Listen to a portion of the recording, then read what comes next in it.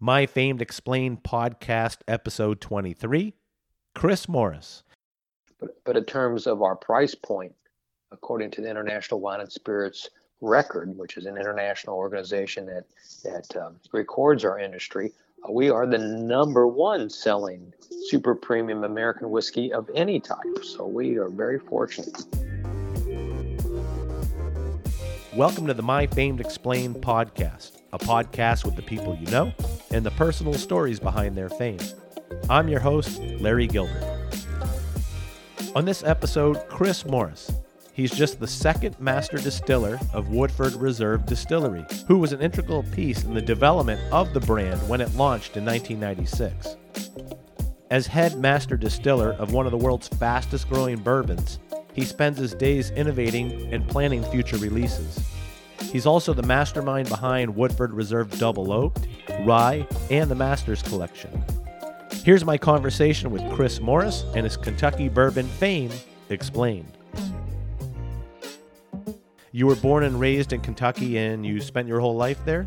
Well, Larry, I grew up right here in Kentucky and had a wonderful childhood. Went to a local university and went away for university for one of my master's degrees. So basically, I'm a Kentuckian. I read that your parents were also in the distilling business. So is that what influenced you to follow in their footsteps? Like, when in your life did you know that you as well wanted to make a career out of it? Yeah, that's exactly right. So I did not grow up as, I don't know how many children do grow up thinking about the future and what they will be in terms of a professional or career.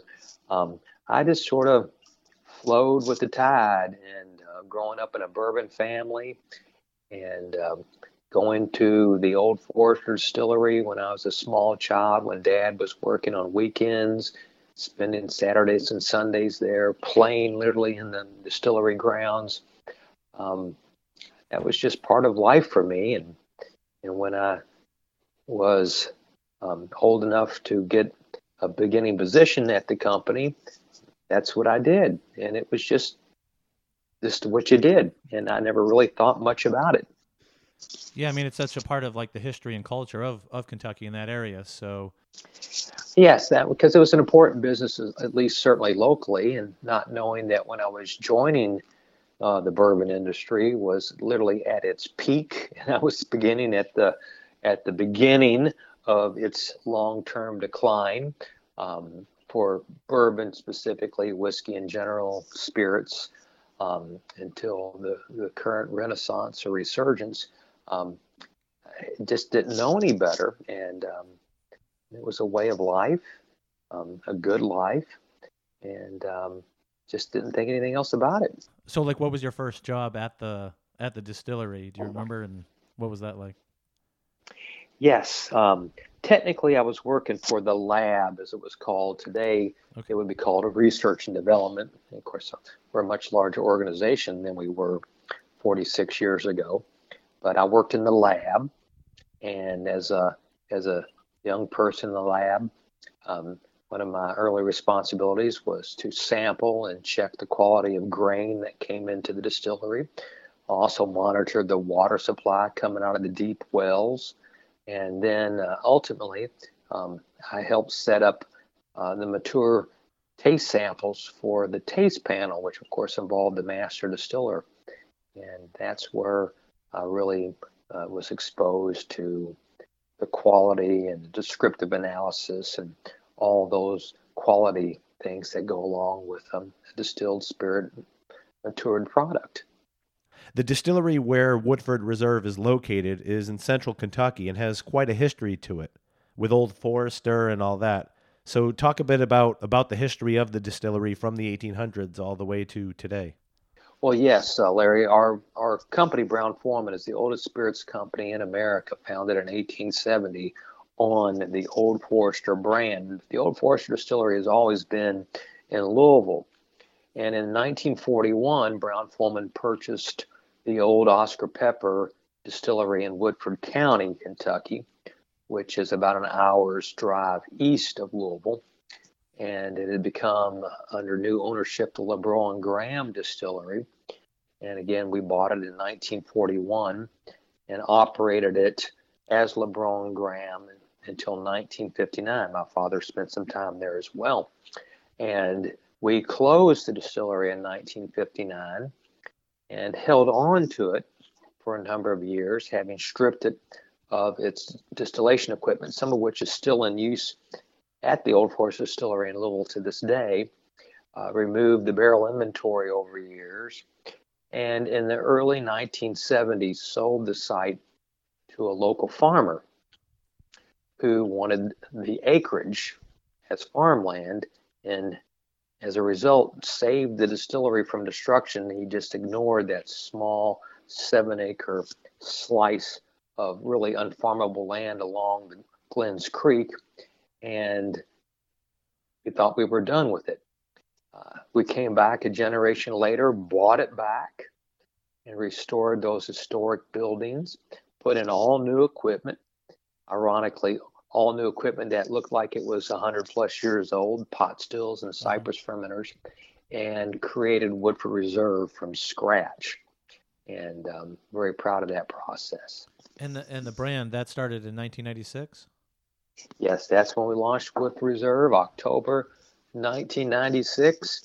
And that first year we sold, as far as I can recall, 125 cases, because we were selling a new bourbon in a time when no one needed a bourbon, much less a new bourbon. Yeah. It was not the best of times to launch a new brand, but our chairman of the board, Owsley Brown II, decided that's something we were going to do. And he was a great grandson of the founder of Brown-Forman, George Garvin Brown, who created Old Forester. So he had bourbon in his blood as well. And we all loved Mr. Owsley, who's no longer with us. And we made it happen. And now we've gone from 125 cases a year to over 1 million cases a year. So we really helped bring his vision to life. That's just amazing. And the distribution is global? Yes, we are in many countries globally, not all. We're not Jack Daniels. We're not everywhere. Right. That's our goal, certainly. Yeah. But we are in certainly Western Europe, developed countries in Asia, starting to make a little headway in South America, which is not bourbon country anyway, nor is Africa. So we still have a lot of great distribution opportunities ahead of us. But certainly in North America and globally, we're the 5th largest bourbon now, which is hard to believe. Now, of course, several ahead of us are much, much larger in terms of volume. Mm-hmm. But in terms of our price point, according to the International Wine and Spirits Record, which is an international organization that records our industry, we are the number 1 selling super premium American whiskey of any type. So we are very fortunate. And you're just the second master distiller of the brand, right? That's what I think a lot of people may not know. Yes, the wonderful gentleman I went to work for in 1976, my first boss, was the master distiller I succeeded, the late Lincoln Henderson. Okay. And what I find special about this is that you've actually had a lot of firsts, too, with your innovation, right? We're creating the world's first bourbon finished in a Chardonnay and Pinot Noir barrels. And then you also developed the world's first maple barrel. So is innovating, is that enjoyable to you? And talk about like that process and what you've done so far. And is there anything that you want to do that you haven't been able to do yet? Well, yes, certainly, Larry. I think growing up in the industry and, again, knowing individuals who had been at Brown-Forman in the bourbon industry literally since the 1930s as I grew up. It was sort of like a small child today asking mom and dad, why is the sky blue? Uh-huh. Why do we have to go to grandma's? Why do we have to do this? And the answer is always, because it is, or it's, something like that. Right, yeah. So growing up once I was in the company, things I probably should have known, but I didn't at the time because we didn't have the educational processes, didn't have the internet and everything we have today. Like, why do we have to go into oak barrels? Because we do, because it's the law, those kind of answers. Why do we have to do this? It's because we've always done it this way. Like, well, why? And that was fine, I guess, growing up with bourbon as a tight vision, a parochial vision. But of course, I start to be exposed to a new industry that our ancestors had not been, which was the growth of single malts, the growing popularity of cognac, crazy things like Baijiu. And so, like, I never heard of Baijiu. Cachaça, what's cachaça? Yeah. So we start learning about this whole world of spirits, beers, and wines. There was no craft beer movement. Now there is a craft beer movement. Things were changing. And that led me to ask questions. Why are we doing this, or why don't we do that? And since there were no satisfactory answers other than because, I thought we should start trying different things. And I was very fortunate at the time that Brown-Forman was such a successful company, and within Brown-Forman, Woodford was a small piece of business, wasn't vital to the company at the time, that we could do things and get away with things that we normally wouldn't have been able to, say, if we were at our Jack Daniel's distillery or something like that. So we were able to institute some real innovative ideas. And in terms of volume, they were tiny. The risks we took in terms of financial was small, but in terms of prestige or company image, they were really big risks, like making a barrel out of maple. No one had ever done that in the history of the world. Yeah. No one had put a bourbon whiskey in a Chardonnay barrel, a varietal wine barrel, ever. And we took a lot of flack for that from those who were following the industry at the time, because it was considered to be sacrilegious to do that. But we did it, and we learned a lot. We had a lot of fun, and we had some sleepless nights, as you can imagine. But in the long term, it really revolutionized the industry. And look at where the industry collectively is today. Yeah, definitely. And I was actually going to ask about that. What's a typical day like, for you? It almost feels like it would be a 7-day-a-week job, or, it is your life. Yeah, well, it really is. It's not a job. It's a career. It's certainly a passion. Mm-hmm. So never off the clock, but who watches the clock in regards to something they love to do?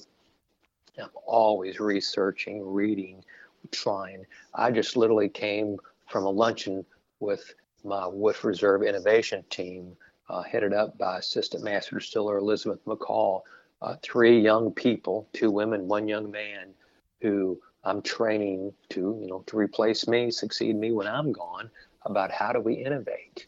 And we were talking about some really, I can't say it on your wonderful podcast. I was just going to say, can you let us in on it? Okay. No, because they might not happen. Right. To be continued. Some very interesting grain concepts, which we'll put into our palate plant. So we agreed to do some experimentation. So we're always thinking and getting together and just seeing what we can come up with. And the portfolio, the Double Oak, the Rye, the Master's Collection, what distinguishes all of those differently? And did those start as a small batch, and then it was something that, okay, we got something here, and then now let's mass distribute it, or how does that process work? Well, again, I can't speak for other distilleries, but I think it's important to have a philosophy by how you manage your distillery and manage your brand, a rationale for products that flow from that philosophy. So you need some discipline, some rigor, or else you're going to just be bouncing off the walls with different ideas. And Woodford Reserve, our philosophy is to manage the 5 areas of whiskey flavor formation in any whiskey distillery. And Larry, whether you're in Scotland, Ireland, Kentucky, Tennessee, you name the country, mm-hmm. What does your water supply deliver to the final product, if anything? What's your grain recipe impact? How do you ferment, distill, and mature your product? So we have those well-defined in the Woodford Reserve flavor formation profile. We have our unique strain of yeast, our extra long fermentation process. We have the customized Woodford barrel. So we have certain invaluable concepts that we can adjust via grain recipe. And again, maturation. We do have the Woodford barrel, but maybe we want to use a maple barrel, etc. So which of the 5 sources of flavor will we alter? And we only alter one of the 5. That's part of our self-imposed rules. And we have the core bourbon, which is the foundation. So all of our experimentation, innovation flows from that standard.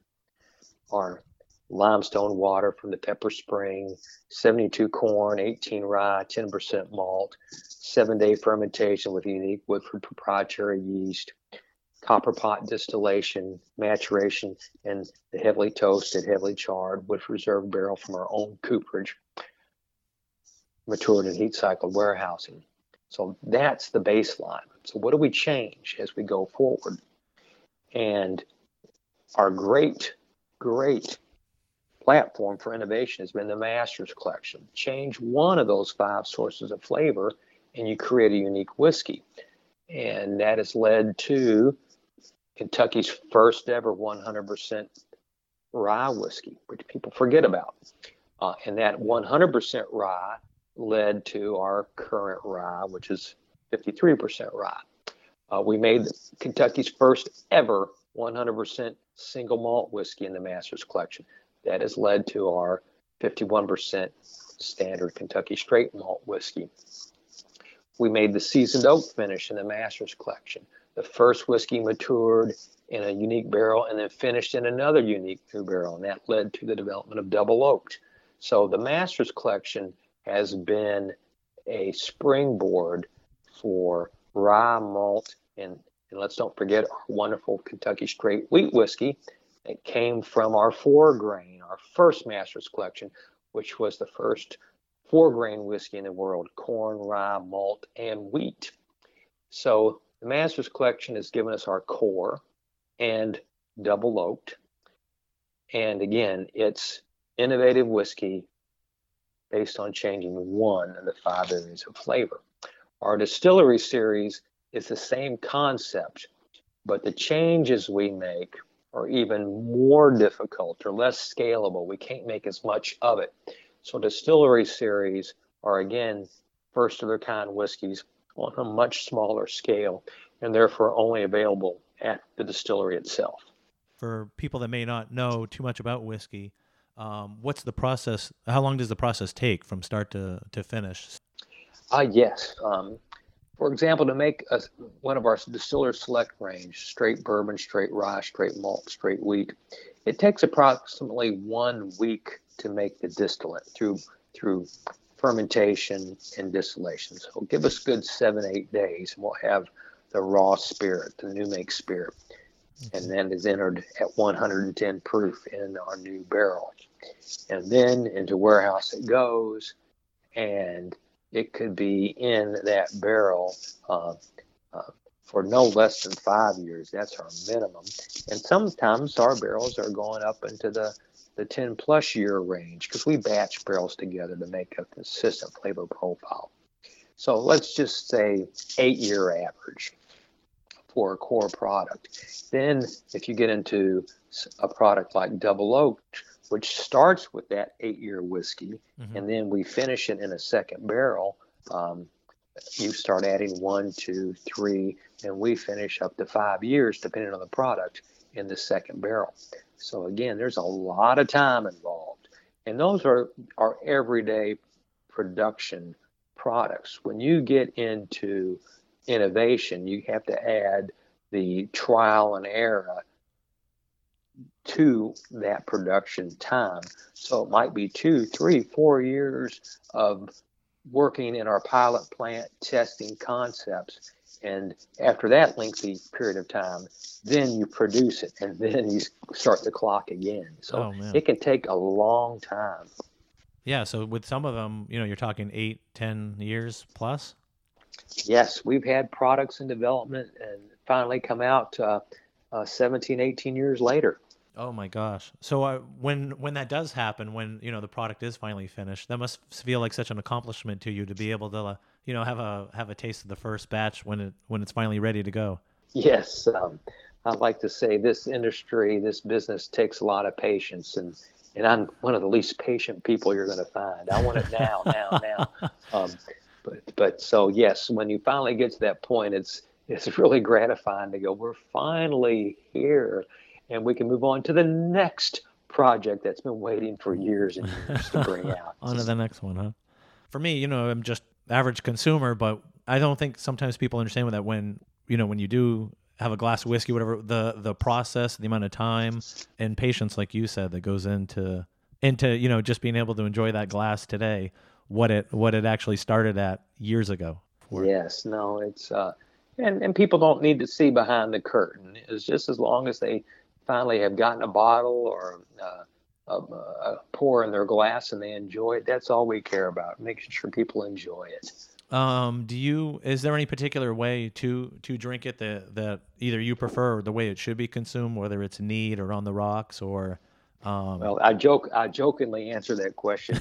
Preferred way to drink it every day, of course, every day. But and everybody has their own preference, which is absolutely appropriate. I prefer on the rocks. I like my Woodford Reserve bourbon on the rocks.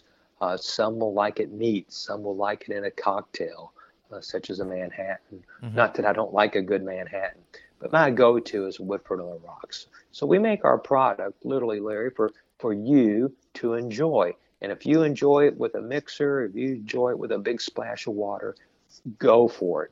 That's what we want to hear. Is as long as you enjoy it, that's what we like to hear. Do you enjoy visiting bars and restaurants that carry Woodford Reserve and ordering it and enjoying it in a public setting? To me, the best compliment to us is you go to a nice bar or restaurant, and today, which would have been unheard of years ago, but today you'll see a drink menu. Here's our Manhattan, here's our House Old Fashioned, here's our Carvu, here's our Boulevardet, whatever.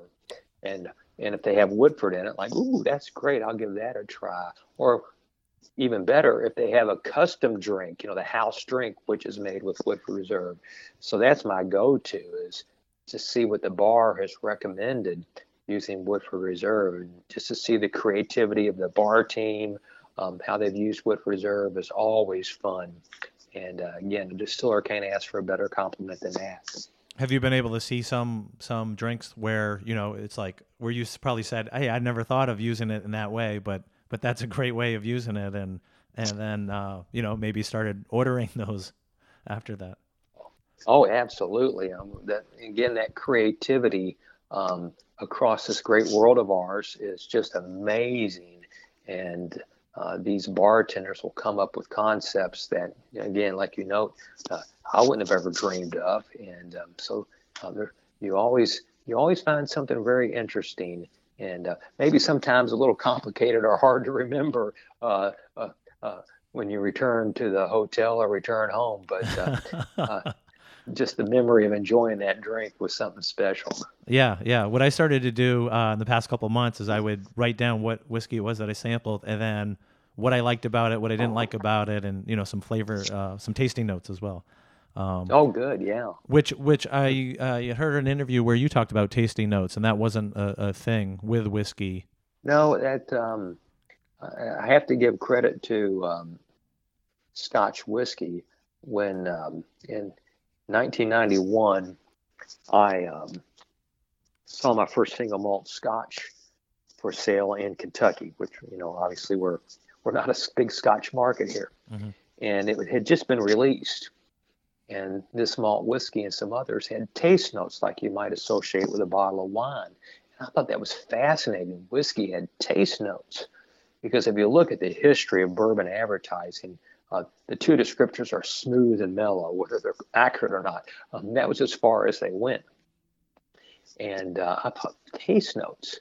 So I introduced the use of taste notes to the industry in 1992. And some of the old distillers, famous distillers who unfortunately are no longer with us. One is the great Jimmy Russell at Wild Turkey. Mm-hmm. They called me the foo-foo distiller. Of course, I was very young, but I was the foo-foo distiller because I used these poetic terms to describe whiskey.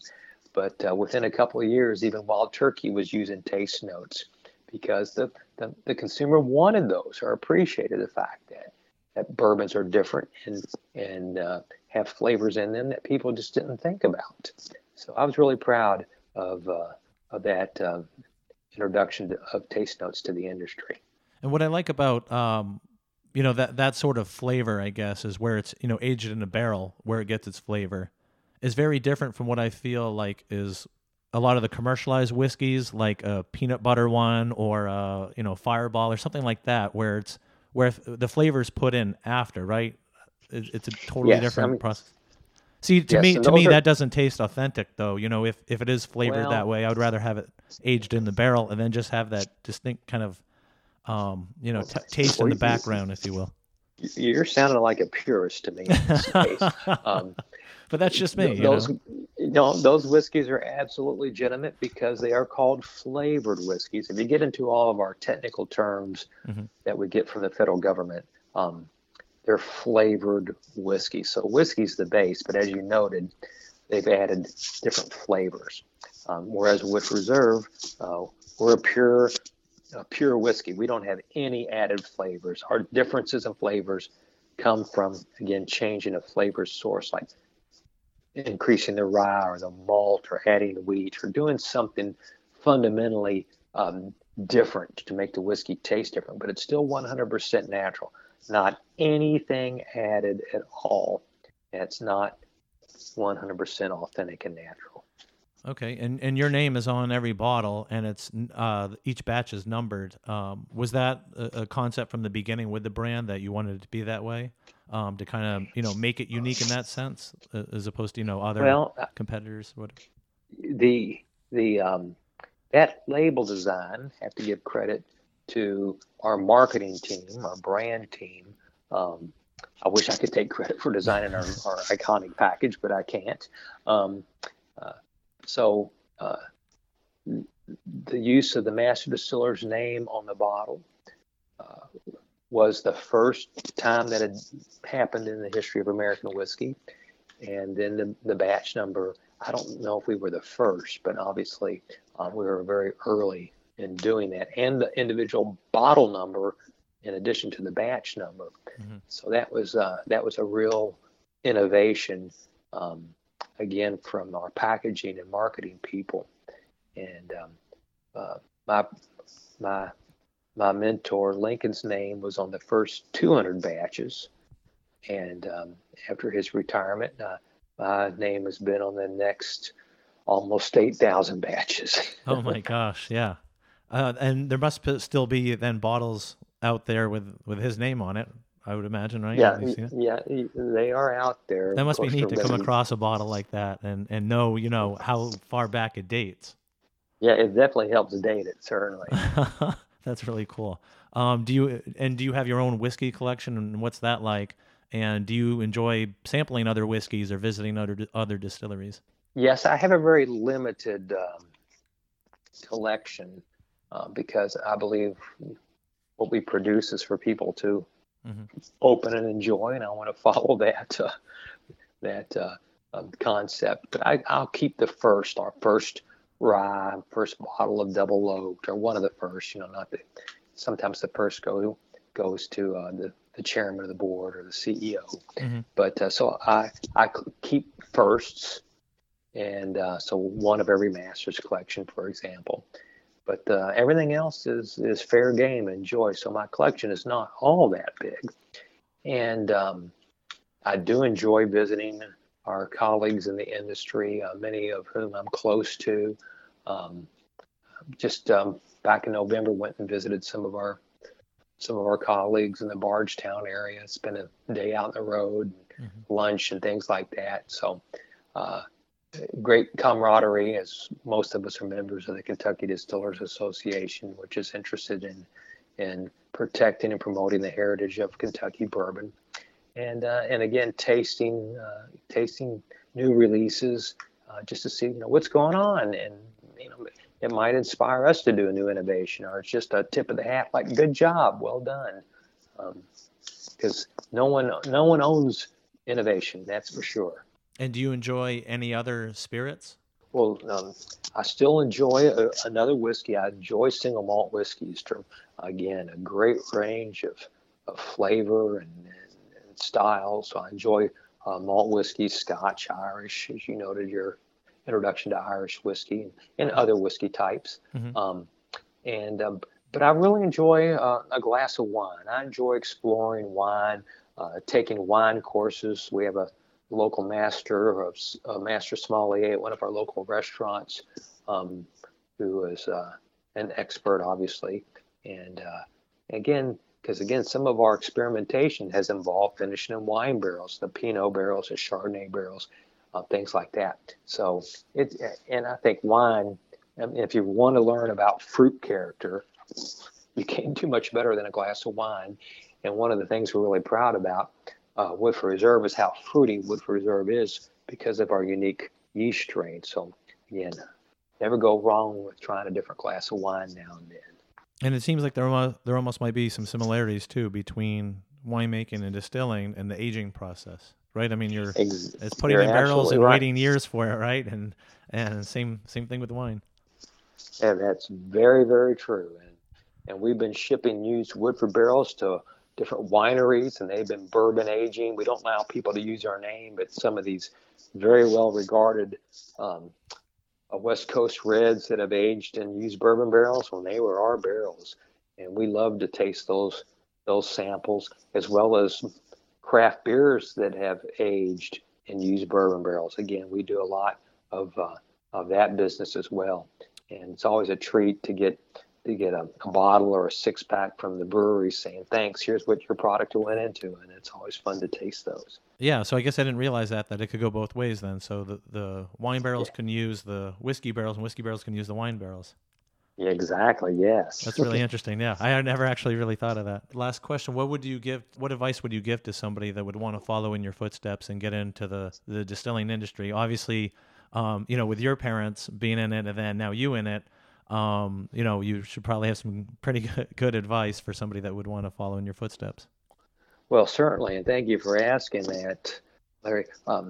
It might be a difficult recommendation to the young crowd, because of everything I read and experience with our workforce, is to be patient.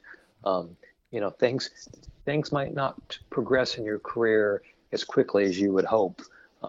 Because you need to learn, you need to observe, and when you're in a business like ours, that is very long-term cycle from production to bottling and for people to enjoy. It takes a long time, so just be patient and enjoy it. You have to be passionate about it. Don't look at it as a job. Look at it as an avocation, a long-term avocation, and just have fun. And if you can't have fun in the spirits business, specifically the Kentucky bourbon business, you probably need to look elsewhere, because this is an industry that you can surely enjoy. Yeah, well, great. Well, thank you so much for doing this, and I appreciate it, and great advice for everyone. Thank you. Thank you. That was Chris Morse, just the second master distiller of the Woodford Reserve Distillery. You can find Woodford Reserve at your favorite bar, restaurant, or package store, where you'll still see a signature, batch, and bottle number on every single bottle. You can find out more on Woodford Reserve by visiting their website at woodfordreserve.com and follow them on Facebook, Instagram, and Twitter at Woodford Reserve.